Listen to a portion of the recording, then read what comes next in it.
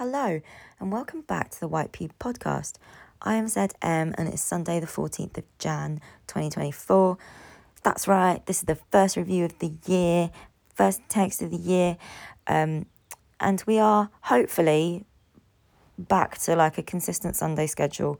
I think both Gabrielle and myself felt terrible that there were a lot of interruptions to your usual programming last year, and we want to get back to being consistent, back to thinking out loud in public, and, you know, not just for you, for us as well, because I think we started to feel a bit stir crazy with the disrupted routine and all that. But we are starting as we mean to go on with this review of Saltburn, because it's just a bit everywhere, isn't it? You know, it's all over the place.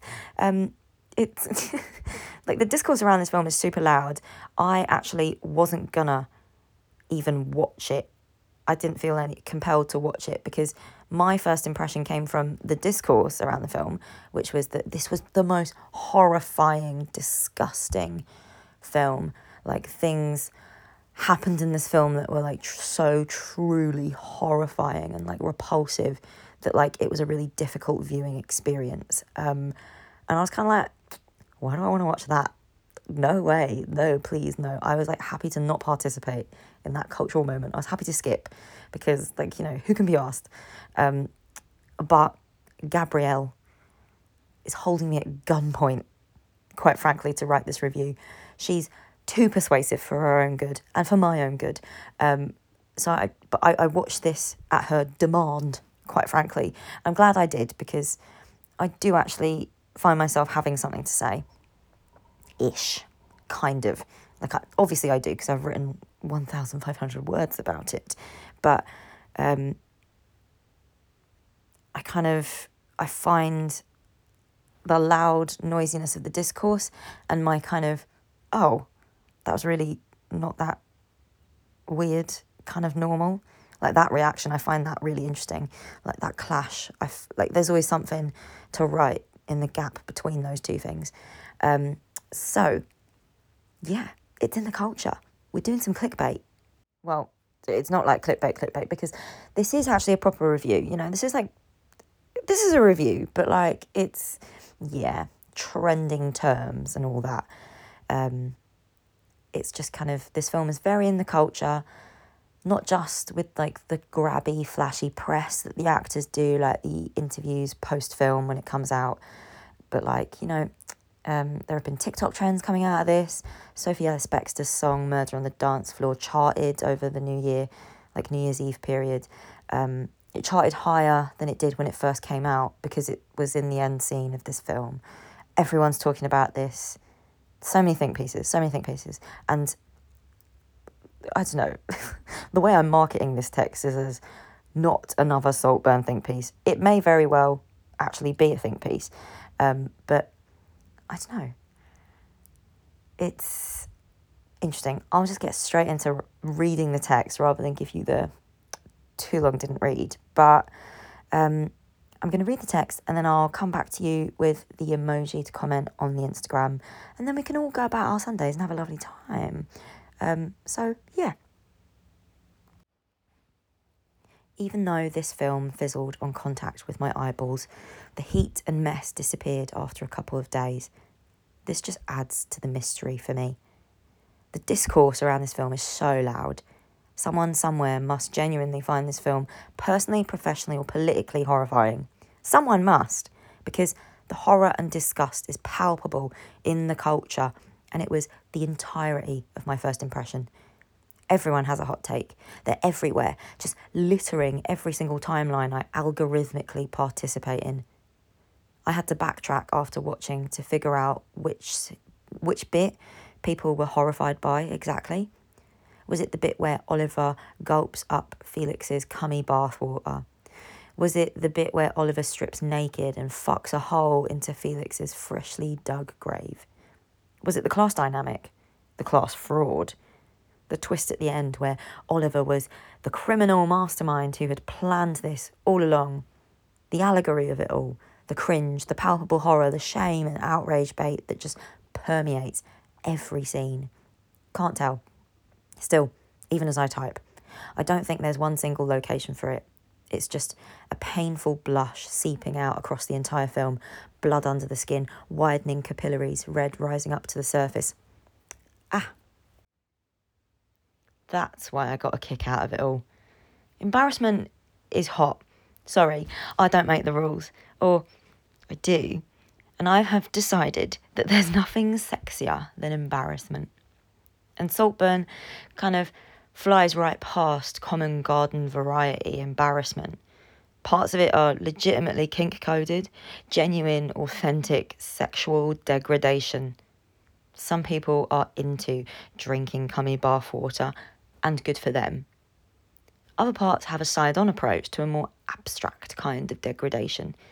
In Oliver being so desperately keen, he basically begs Felix for friendship. In Venetia's masochism. In Farley's sneering disdain. In the way literally everyone in this film wants or needs so openly, with no attempt at tidy discretion. Eroticism and depravity, disgust, degradation, embarrassment. These things all know each other. They are probably friends. They probably spit in each other's mouths in a fun way. Maybe it's because I'm writing this review slap bang in the middle of ovulation week, but Saltburn handles sex like this inescapable, invisible thing. It is explicit, unspoken, under the table in every room, an overcurrent in every scene. In the dialogue, the delivery, the way the characters position themselves in relation to each other, it's outrageous in the way it just shamelessly simmers away in the filth of its own embarrassment. It's also palpable and pleading, because sex is a kind of tool, a proxy for power or violence or something less abstract, the grounded corporeal reality of wanting to have or be had. Then the film gets highbrow, literary and referential, a minefield or a goldmine, depending on how you feel about all those citations. It is Brideshead Revisited. Undergraduate aristocrat invites his friend from Oxford back to his family's insane castle for the summer. Homoerotic undertones. It is the talented Mr. Ripley. Hustler infiltrates the inner circle of charismatic playboy, becomes obsessed with him and then murders him, illegitimately scams his way into Playboy's inheritance by becoming him. It is Rebecca, potentially haunted country estate, mystery, murder, jealousy, and menacing servants. It is very much Wuthering Heights, obsessive toxic relationship. Heathcliff begs Kathy to haunt him forever, digs her body up for a secret, weird purpose. It is Pasolini's Teorema? I don't know how to say that, sorry. Mysterious stranger / visitor fucks his way through a wealthy family, changing them, their lives, their trajectories forever. Horror, the Gothic tradition, romanticism in a way too, in the macabre Gothic bodiliness. What? Oh my God, that sentence is so confusing. In the macabre Gothic bodiliness, it is also revivalist, like the medieval wounds of Christ, animal body close to nature. Medieval in a feudal sense too. Benevolent lord takes pity on his subject, the lowly serf. Hot. I say highbrow, and what I mean is knowing. It's a film that's contextually aware that the categories it sits in are expansive and rich, and is willing to use that richness for fun. It mixes and matches, churns out a third, worse, weirder thing. Back to embarrassment. I guess the horrifying thing about Saltburn is that it indulges something ugly for the sake of a sick, secret satisfaction. That sick, secret satisfaction isn't really or properly horrifying. It's just niche. No shaming, etc. But it does make me think about what specific itch that satisfaction is scratching. I've been very coy about class, don't you think? I've barely mentioned it up until now. If you ask literally anyone else, they'll tell you that this film is mainly about class. That class is the entire container around this film.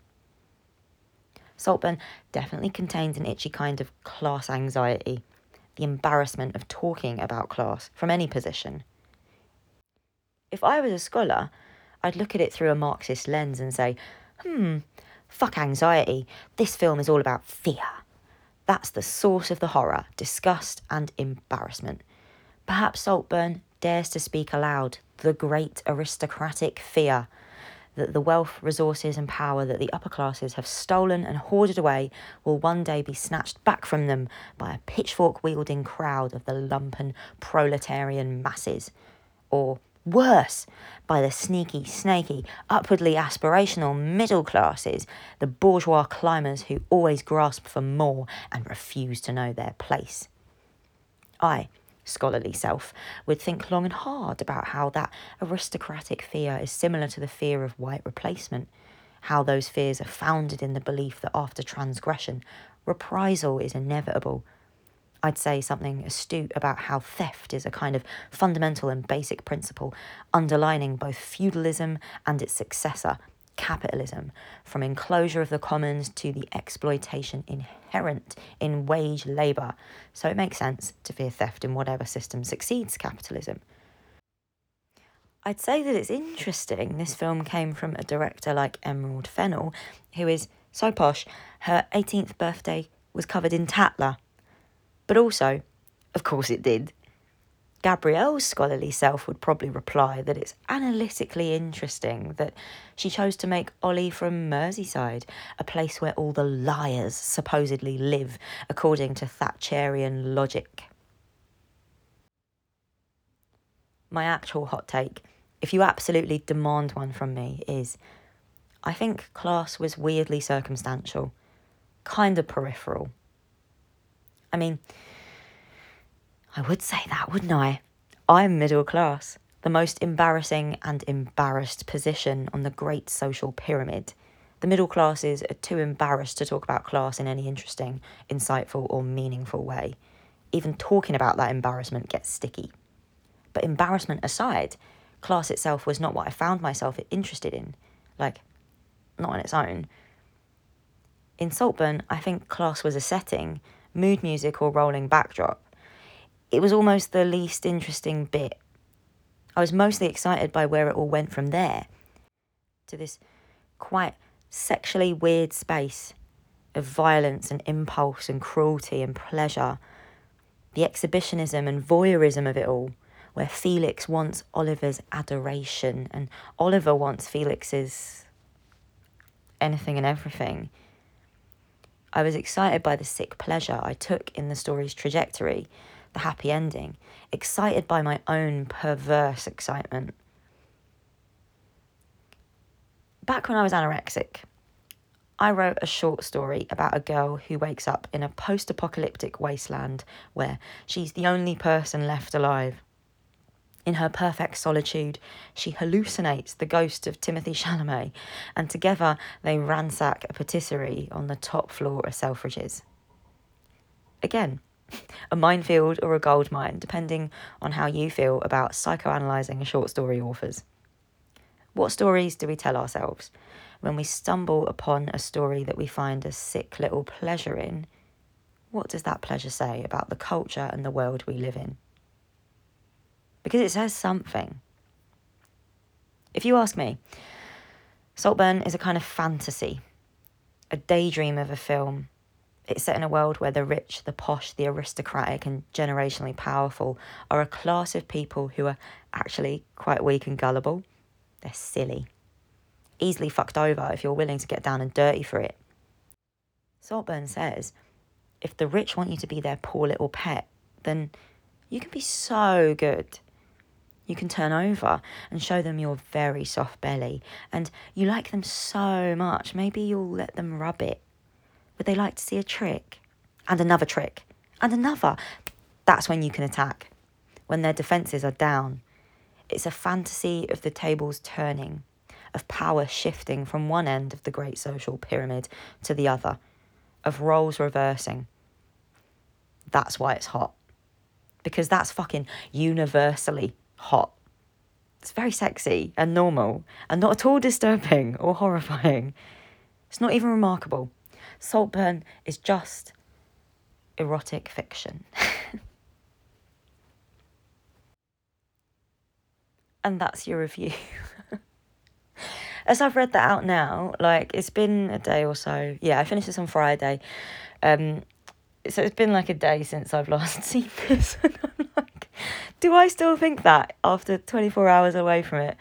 I'm going to say yes. I do think that Saltburn is just erotic fiction. You know, like the gross, horrifying bits that everyone was so grossed and freaked out by, like the cummy bathwater, like fucking the grave. I think that's fine. Like, you know, people are into all kinds of shit, you know? So there's a real lack of outrage there for me. However, I think I've glossed over the subject of class a little bit compared to some of the other think pieces. And I should probably take a minute to say that everything else I've read is kind of like basically bang on about it. Like, there are some really good points. It's just like the discourse is never going to settle in a position where like it's that open question is resolved, you know? So it's just all of the class dynamic, class fraud aspect of it, the class around the film, like the class shit around the film. It's all just, it's there, it's rich, but it's never, it's too all over the place. Everyone said everything there is to say about it, and I think it's not for me to say anything about it at all because lack of agency and all that, you know. Other critics have made better points. So there's that. I think that's the only PS I'll add after 24 hours away, that, you know, take this review with a pinch of salt. Yeah, that's it. I would like to give you the emoji for this week's text, please. And please can I have the 3 little liquid droplets, the little blue liquid water droplets that are universally like an implicit thirsty emoji. That or the tongue, actually. Maybe in combo. Tongue, 3 droplets. On the Instagram, on the Twitter, on the Discord, please. And that's all. Thank you for listening. Thank you for your time and attention on a Sunday, as always. And I hope you're good. I hope you've got like a nice little treat for yourself lined up this Sunday. Because, yeah, beginning of the year still, technically. We all deserve a break. We all deserve a little, you know, little something. But, yeah, that's it. I will catch you next time. I think Gabrielle has got a review for you next Sunday. So business as usual. Back to the schedule. Bye.